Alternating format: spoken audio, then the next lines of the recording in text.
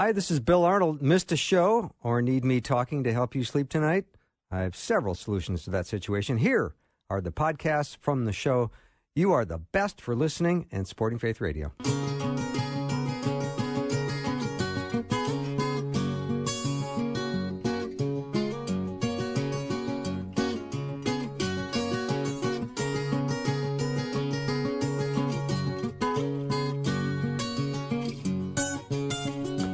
Welcome to the afternoon show. I'm Bill Arnold. Thank you for joining me today. Election Day, pretty amazing day that we have before us. We get to go vote, and a bunch of imperfect people who've been elected, and we're our imperfect people going out to vote, and that's kind of what we do because we live in a fallen world. But we do have choices, and we can go exercise those today.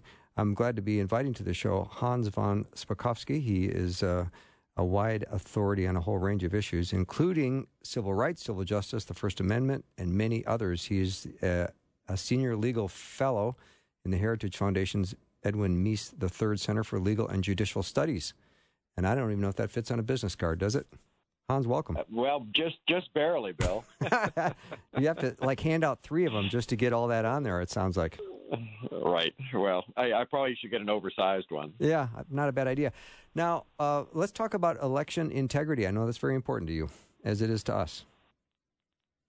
Well, it is. And, the progressive left goes around trying to say, there's no election integrity. There's no election fraud in the United States. We don't need to worry about it. Or they use the word massive. There's no massive election fraud. And my question to them is, well, how massive does it have to be before you take it seriously?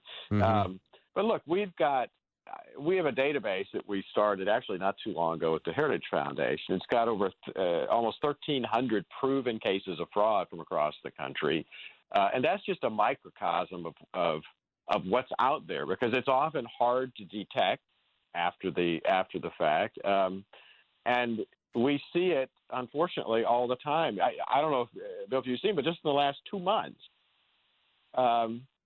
we've had cases almost all over the country. 4 locals were criminally charged by the state AG in Paterson, New Jersey, for stealing absentee ballots in their recent municipal election there. In Georgia, the Secretary of State just sent the names of 1,000 residents to law enforcement because they voted twice in their June primary. It's just one case after another like that. There's cases out of Texas, Philadelphia, et cetera, all happening just within the last 2 months. Mm-hmm. So what do we do to preserve and protect this democratic process, which has made our country so great? Well, you have to fix the vulnerabilities in the system. I mean, for example, look, every state ought to require you to present a photo ID when you vote. And for those who say, it's going to keep people out of the polls, well, that's just not true. We know it doesn't, because for the last 10 years, states like Georgia and Indiana have had a law like that and hadn't kept anybody out of the polls. That's what the turnout data shows. A second thing that ought to happen that isn't happening anywhere in the country, unfortunately, is you ought to have to provide proof of citizenship when you register to vote, because Mm-hmm. there's evidence that aliens are registering and voting all over the country. And look, the other big problem we have is states are, first of all, they're not doing a good job of taking people who have died and moved away off their voter lists. And second, they're not comparing their voter lists with other states to find people who have are registered in more than one state and are illegally voting in more than one state. And I could cite you report after report of literally thousands of people who've been caught, for example, doing that latter thing, registering in more than one state and voting in more than one state at the same time. Mm. And that's not good. That's a problem. No, it's not. Yeah. Hans, just because my listeners are fascinated already with your experience and even your name, you're a first-generation American, aren't you?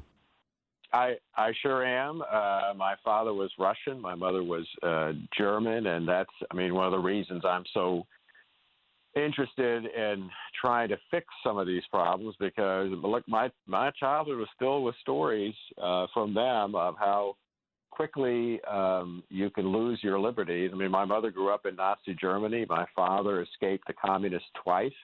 And I think we have got to be vigilant in this country to make sure we have fair and secure elections.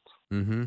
When you hear lines like Ronald Reagan, who said freedom is a fragile thing and is never more than one generation away from extinction, does that feel like it's a fearful thing when you hear that or when you repeat that? I think he was absolutely right about that, because that's the same thing I heard from my parents and from my grandmother. And it's something that I think, too many Americans take our freedom and liberties for granted, I think, and just don't understand how vigilant we have to be to try to preserve and protect that freedom and that liberty. Mm-hmm.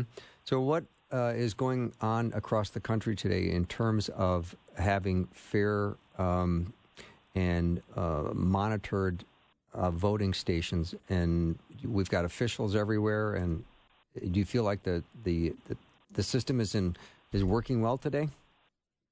It depends on where you're talking about. Okay. I mean, for example, look, I've been hearing all day about problems in Pennsylvania, particularly in Philadelphia. Yeah.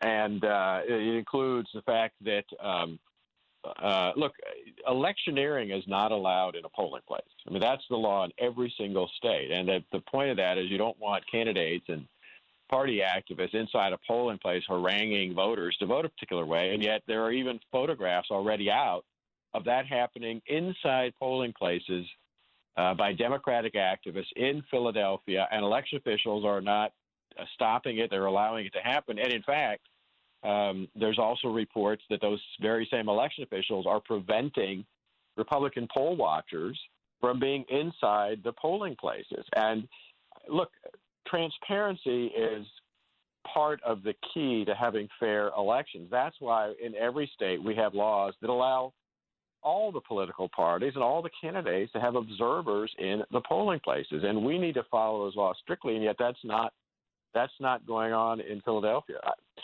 Bill, my other big concern is the huge increase in absentee ballots because for two reasons. One, those are the kind of ballots that we most often see fraud involving. Anybody who doubts that, just remember 2 years ago, we had a congressional race overturned in North Carolina because of an absentee ballot fraud scheme. But the other problem with those is, look, even if there's no intentional misconduct, absentee ballots are rejected by election officials at a higher rate than ballots cast in person. And I worry about that. It's because, look, voters make mistakes. They forget to sign a ballot. They don't provide all the information needed. The Postal Service doesn't always deliver them on time. And so I in addition to intentional misconduct, I worry about a large number of absentee ballots being rejected. We saw that happening, as you recall, in some of the primaries this summer. Mm-hmm. Hans, when a ballot is rejected, is it done in the presence of two-party officials that look and both agree that this is an invalid mail-in ballot? How does it get determined? It depends on the jurisdiction. What should be happening is there should be observers representing both political parties, or if there's more than two. But basically, the political party should have observers in the county election headquarters observing the handling and processing of each absentee ballot. But I mean, on that point, for example, there's also been reports that election officials very gleefully in Philadelphia are keeping observers so far back that they can't see what's going on. Well, that's troubling for sure. Now, obviously, COVID. It is. Yeah, COVID has obviously made it very necessary to have more mail-in ballots. I'm just wondering if there's how many million mail-ins do we have this election, Hans? Do you know? In prior elections, I think like in the 2016 election, we had about a little over 40 million mail-in or absentee ballots. There are estimates this year that it could be as much as 2 to 3 times that number. Okay, so there's going to be there's a lot of work to do. And if they don't start counting mail-in ballots in like Pennsylvania, for example. I don't think they can start till today. They've got a lot to go through if they had 3.5 million early ballots. Well, particularly also because in Pennsylvania, the state Supreme Court, without any authority to do so, actually extended the deadline for the receipt of absentee ballots. Same thing happened in North Carolina. There, the State Board of Elections, basically in violating federal law, extended the receipt for the deadline for receipt of absentee ballots to almost a week and a half after the election. Wow. Let me take a little break. Hans von Spakovsky is my guest. We'll take a short break and be right back.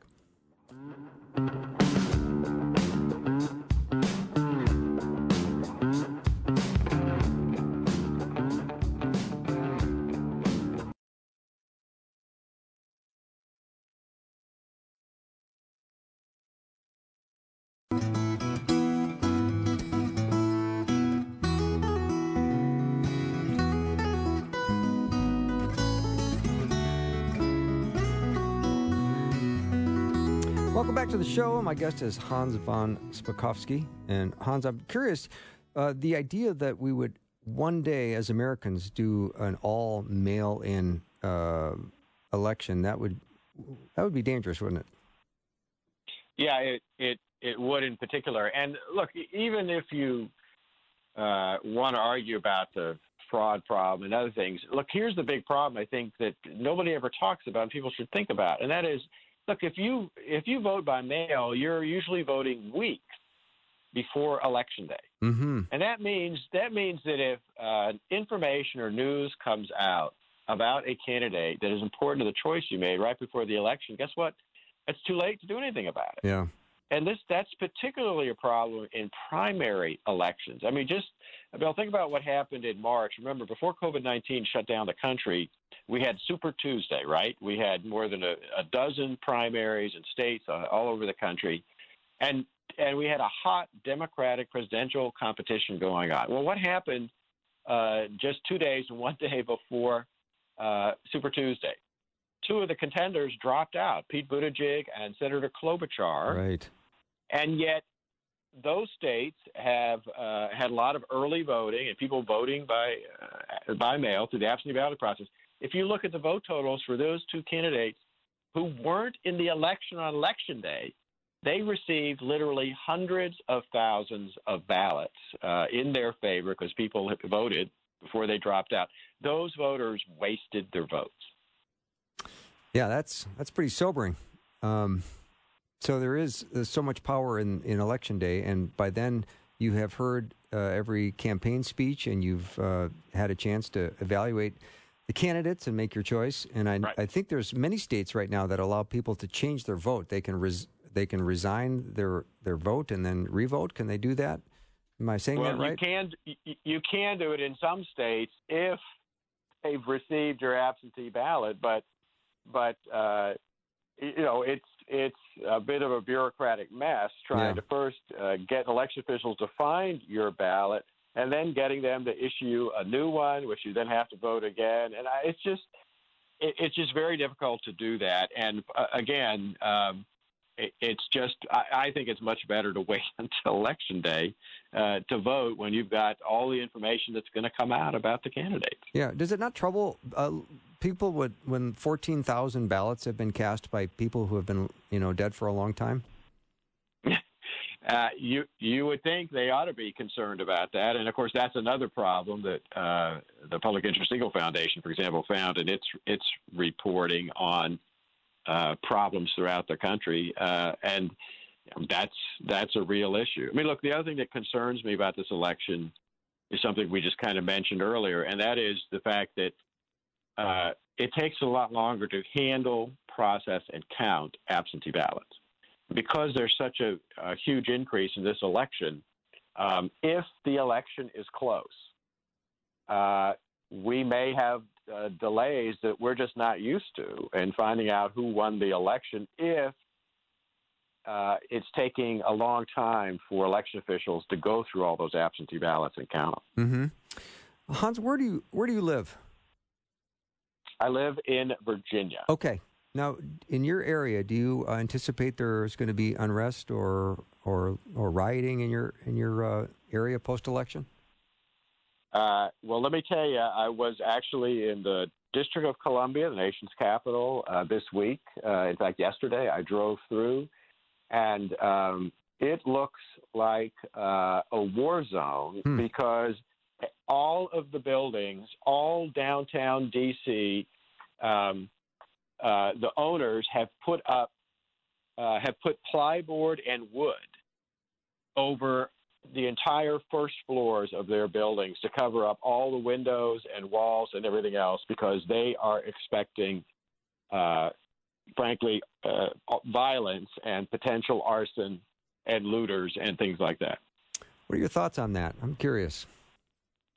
Well, my thoughts on that are that the mayors of the big cities, including, unfortunately, the mayor of the District of Columbia, instead of doing everything they can to stop that kind of violence and to control that kind of violence, they've actually encouraged those kind of protesters. And, you know, you've had bad prosecutors, what we call rogue prosecutors. I think the one in Portland, for example, just announced that he was dismissing and refusing to prosecute violent protesters in over 500 cases. That's very troubling. I mean, because you look at these hardworking Americans that have sacrificed maybe several decades or generations in their family business, and they just watch it disappear overnight.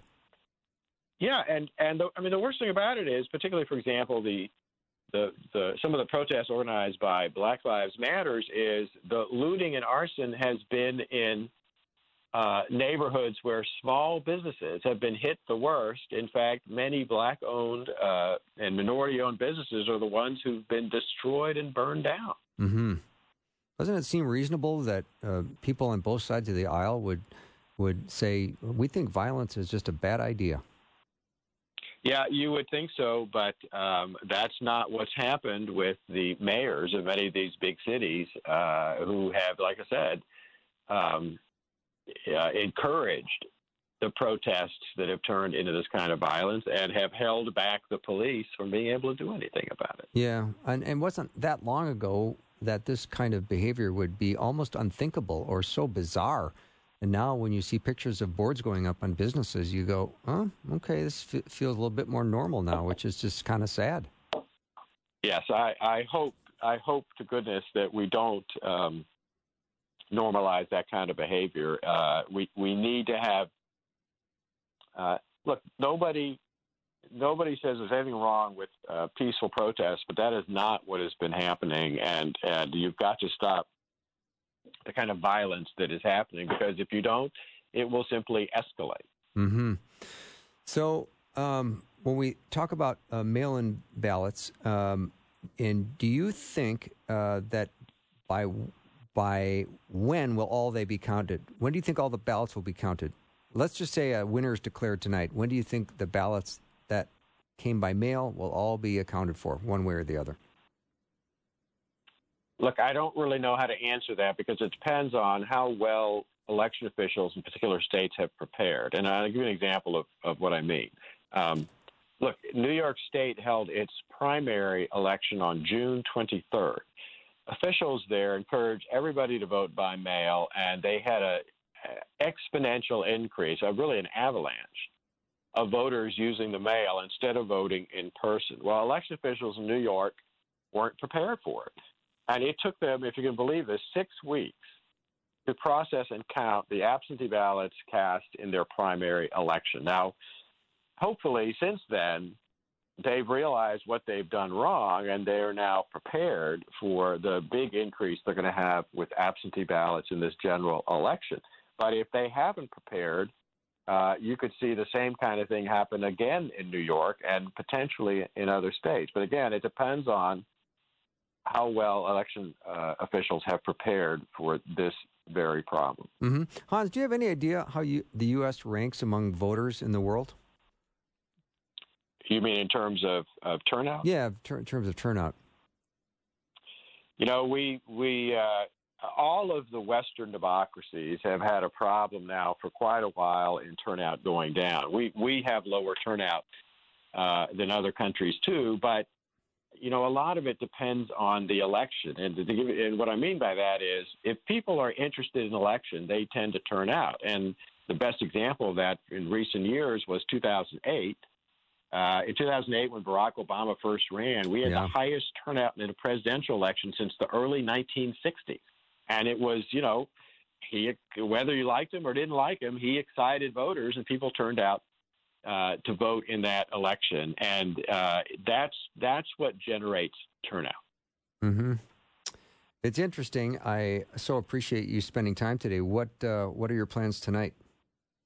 A little TV? I'm going to be doing popcorn? I'm going to be doing what everybody else is doing. I'm going to be watching the returns and seeing what's happening all over the country. Yeah, and when you look at analytics, do you do your own calculations, or do you do your own electoral map, or what do you do? I do it to the extent I can, although sometimes in past elections, we've gotten results so quickly, it's sometimes hard to keep up. I'm not sure that will be a problem tonight because I think we may get returns slower than we've gotten in quite a while in our presidential races. Mm-hmm.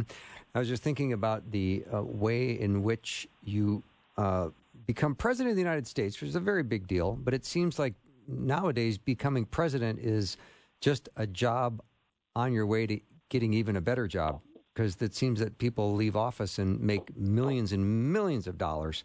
I mean, I think of Truman leaving office, and he literally put a suitcase in his car and drove back to Kansas. Yeah, no, that's very true, and that certainly was the story with our last president, Barack Obama, who is now a multimillionaire, and that was certainly not the case before he ran for president. Yeah, and there was, I think, 9 presidents that never went to college, and I just love some fun facts about presidents. I've been kind of looking into them lately. I don't know. No, I all that kind of stuff is very, very interesting. I mean, think about it. Donald Trump is one of the first presidents we've had in a long time that had not been elected to or run for office ever before, and that's also very unusual. It is very unusual. And I heard FDR was very superstitious. I mean, he used to cancel appointments on Friday the 13th, and he wouldn't even sit at tables of 13. And that I had not heard. Yeah, he had 5 adult kids that between them had 19 marriages, 15 divorces, and 29 children. Wow. Interesting people out there. And Hans, sure is. Thank you so much for taking the time today. It's been fun to talk. Sure, thanks for having me. Yep. Hans von Spakovsky has been my guest. All right, we're going to take a little break. When we come back, Pastor Jeff Dodge is really got a wonderful study on the book of Titus.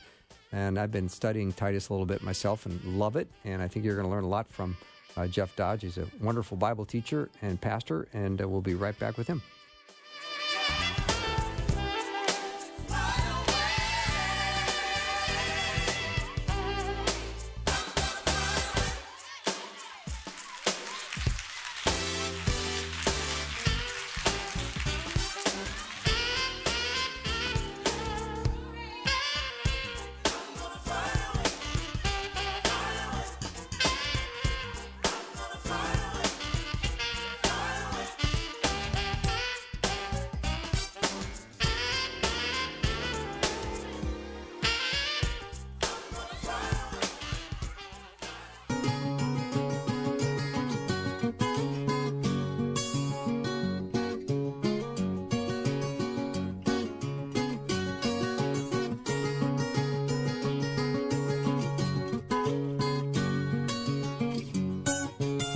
Welcome back to the show. Awfully glad to welcome back Jeff Dodge to the program. He's teaching pastor at Veritas Church in Iowa City, and he's written a timely book for right now. I think it's important that we talk about it again some more.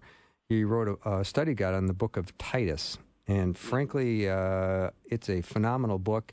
And as we start to get into studying Titus, we realize that the churches were kind of a mess.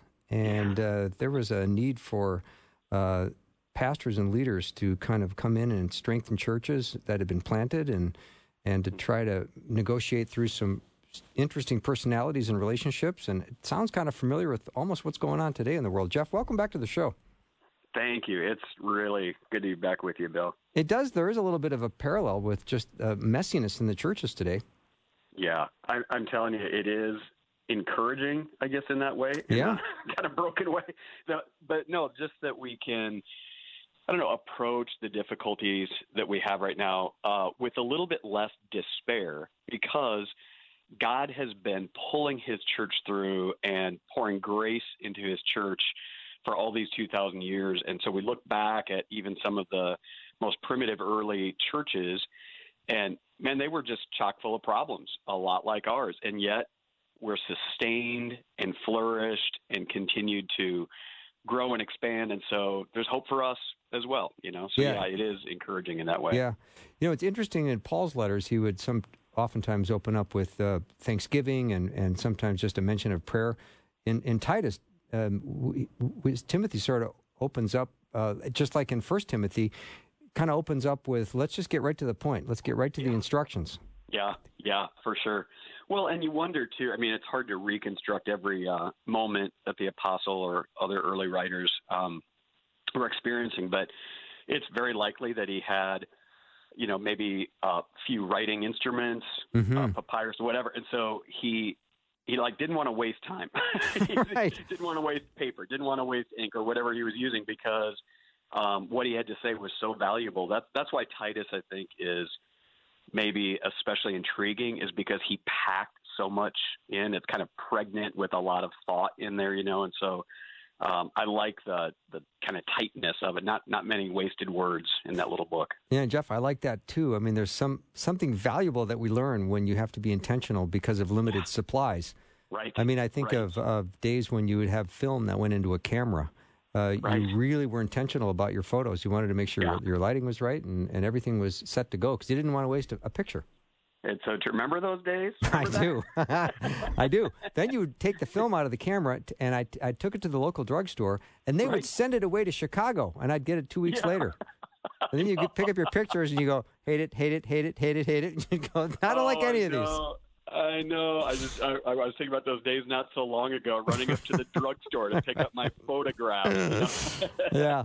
So we digress a little bit, but there is something interesting about when resources are limited, like you probably said, paper, pens, that kind of stuff. Paul gets right to the point, which I like. Yeah, I agree. Yeah, let's talk about the specific purpose in writing his letter to Titus. Yeah.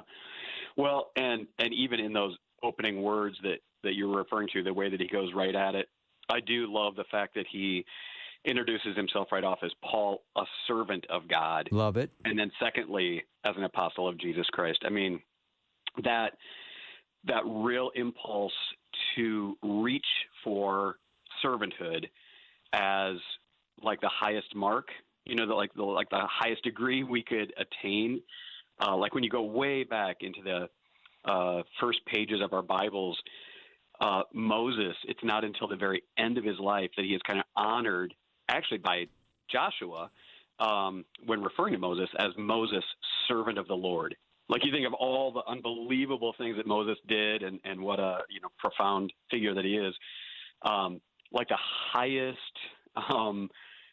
title he could be given by his predecessors and was servant of the Lord. And then it wasn't until Joshua ended his life at the end of Joshua that he's finally being able to be called Joshua, servant of the Lord. It's almost like you have to labor your whole life in faithfulness before you're being privileged with given that name, servant. So I just love that Paul is actually setting a pace right off for Titus. Hey, you're not going there as some exalted bishop. You're not going there as some exalted authoritative figure. You're going in there as a servant. Follow my example, Titus. Going as a servant, right? So anyway, I just love that.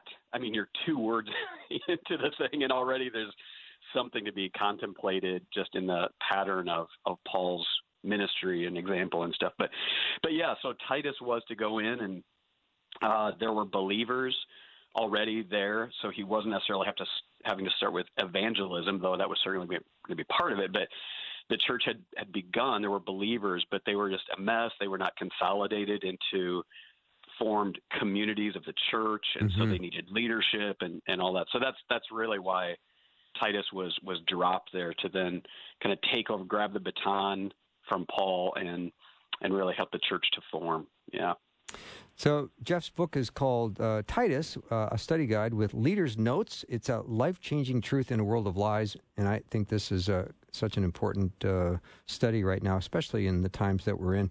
Give us an example, Jeff, of like a typical kind of lesson.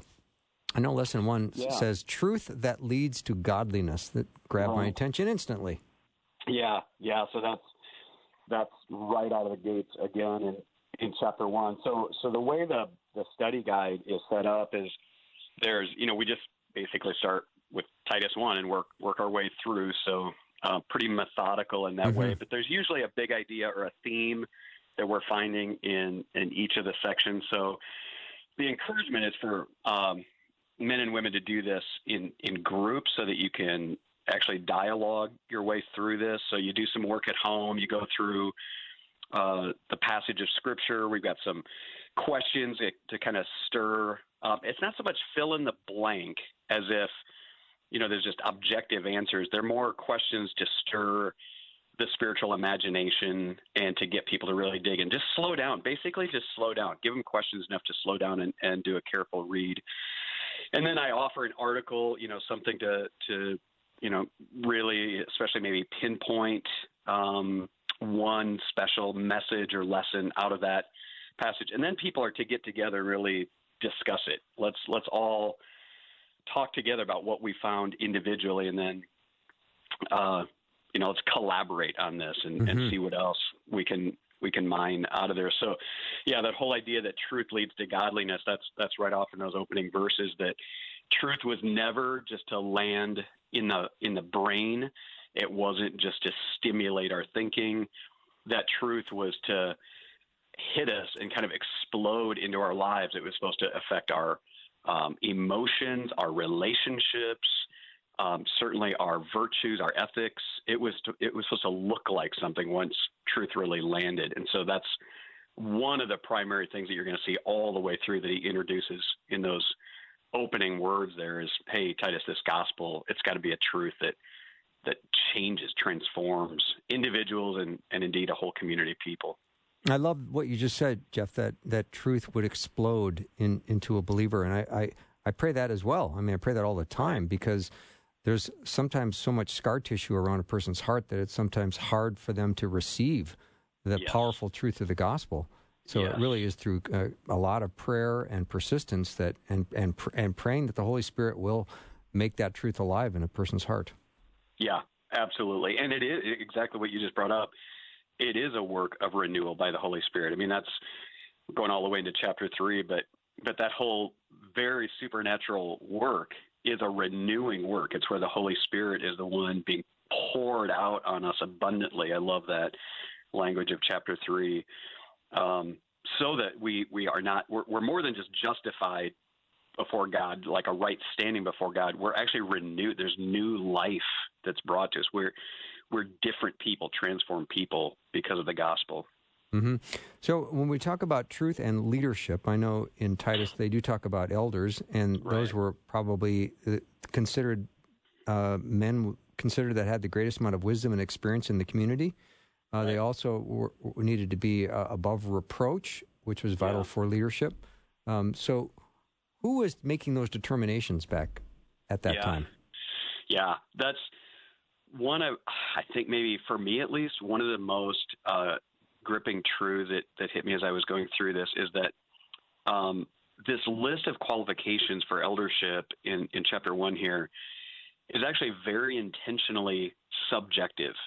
In other words, it's not objective little checklist of a certain age, certain standing, whatever. It's character qualities. And so because of that, there's kind of a sliding scale for all of us. In other words, when it says you're not to be arrogant, you're not to be greedy for money. Well, every one of us would look in the mirror and say, okay, if I was being completely transparent, there's arrogance in my soul. There's greed in my soul, right? So it's not a checklist as if these things have to be completely absent. It's that among the people of God, you're exemplary in these ways. You're battling this. You're seeking the renewed life. You're seeking to have the mind of Christ.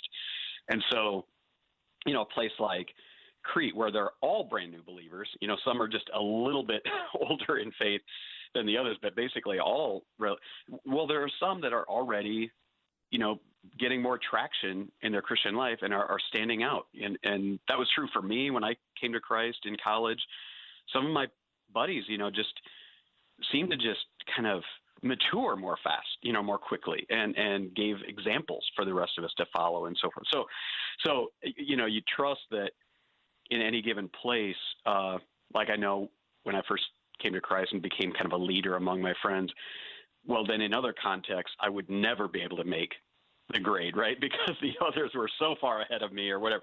So every locale has to look around and say, not compromise the qualifications, but just realize that for where we're at and how far we are in this journey, some of us are leading and giving us an example of these things. And they're the ones that we're going to set aside to chart the course for the rest of us to follow.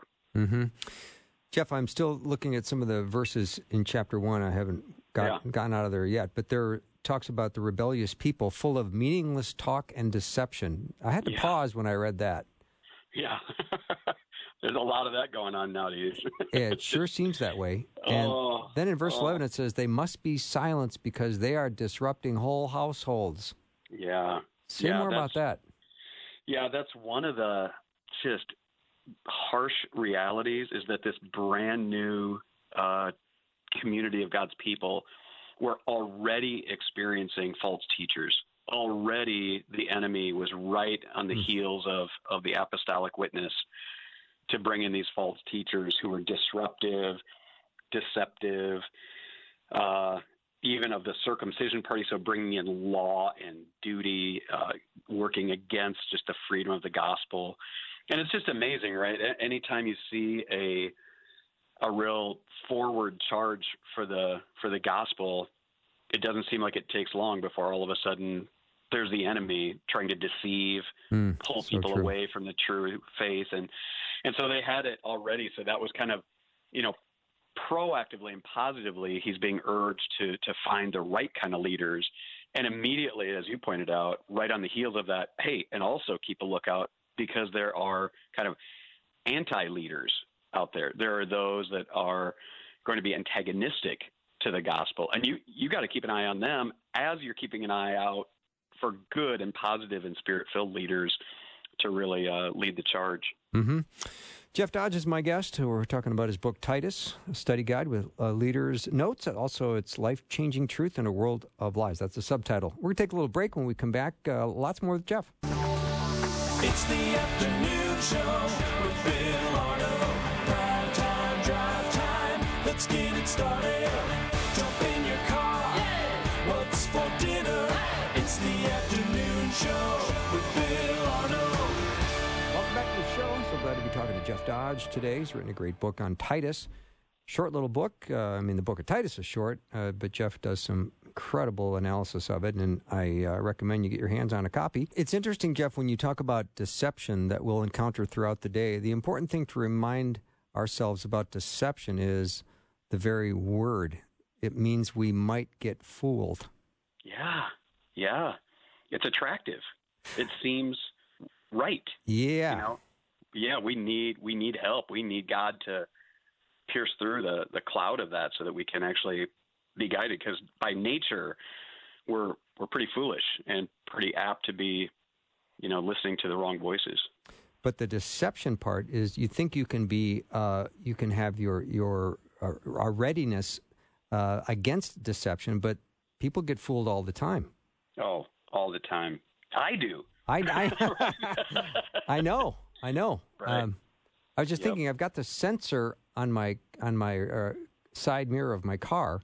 So if I'm going to change a lane and there's a car in the next lane, it goes off, starts making this big noise. However, we need those. However, you sometimes, when you're going through a drive-through, you'll turn it off and then forget to turn it back on. Yeah. Ooh, yeah. That's a great illustration. So you kind of lose your sensor indication that trouble's a coming. So it's like, how do we live our life and getting up in the morning to make sure our sensors are on and ready to go? That's a great illustration of just getting casual and thinking, oh, I don't need that, or just forgetting about it, right? And and how dependent we are, though, truly, on feeding our souls for the Holy Spirit's use, the truth, so as to have it at the ready, that alarm goes off quickly when we need it. Yeah, and stuff comes rushing at you 100 miles an hour. Yes, indeed. Yeah. Indeed. I know Titus goes into the subject of submission, and I know that's an ongoing issue that we love to hear lots of teaching and biblical wisdom on, so you're on. Oh, man, I'm telling you that you talk about kind of a countercultural voice, right? Oh, yeah. I mean, when I'm being told to submit to rulers, to submit to elders, to submit to bosses, it is unmissable in the scriptures, and even in this tiny little book, we're having to face it, right? Can't avoid that. But, man, it goes against our grain, and maybe especially as Western American Christians who value liberty, and shaking off shackles of servanthood. And instead we're being told that it is a virtue actually to actually follow, to submit ourselves to those that are in authority. Yeah. We can't squirm out from under that one, even in this little book. Yeah, and it's interesting. It's a heated discussion often, and it's a misunderstood thing. So it's always good when we get a nice, solid biblical understanding of it. So I appreciate that. So as we go through this study book, how much time do you think is laid out for this book? Is it designed to be a 4-8 week study? Yeah. Yep. So you just take one. I think it's 7, right? Is the number of 7. I had to look myself through. Yeah, I just glanced at myself. Looks like 7. Yeah, there's 7 of them.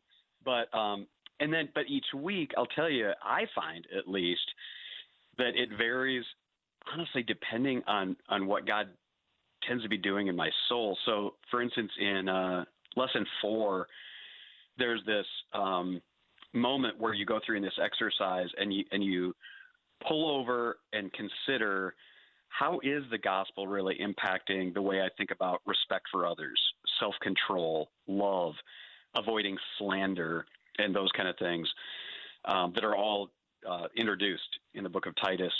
And what you do is you have to answer. You have to look in the mirror of the word and say, okay, when it comes to slander, when I'm not believing that Jesus is enough for me, when I'm walking outside of the truth of the gospel, boy, I'm gossiping, I'm putting other people down, I want to feel better about myself, I tend to talk about the sins of others.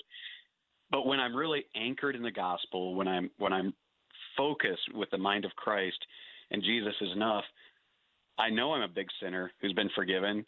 I'm still a work in progress, and so I'm willing to admit my sin, accept correction, and so on.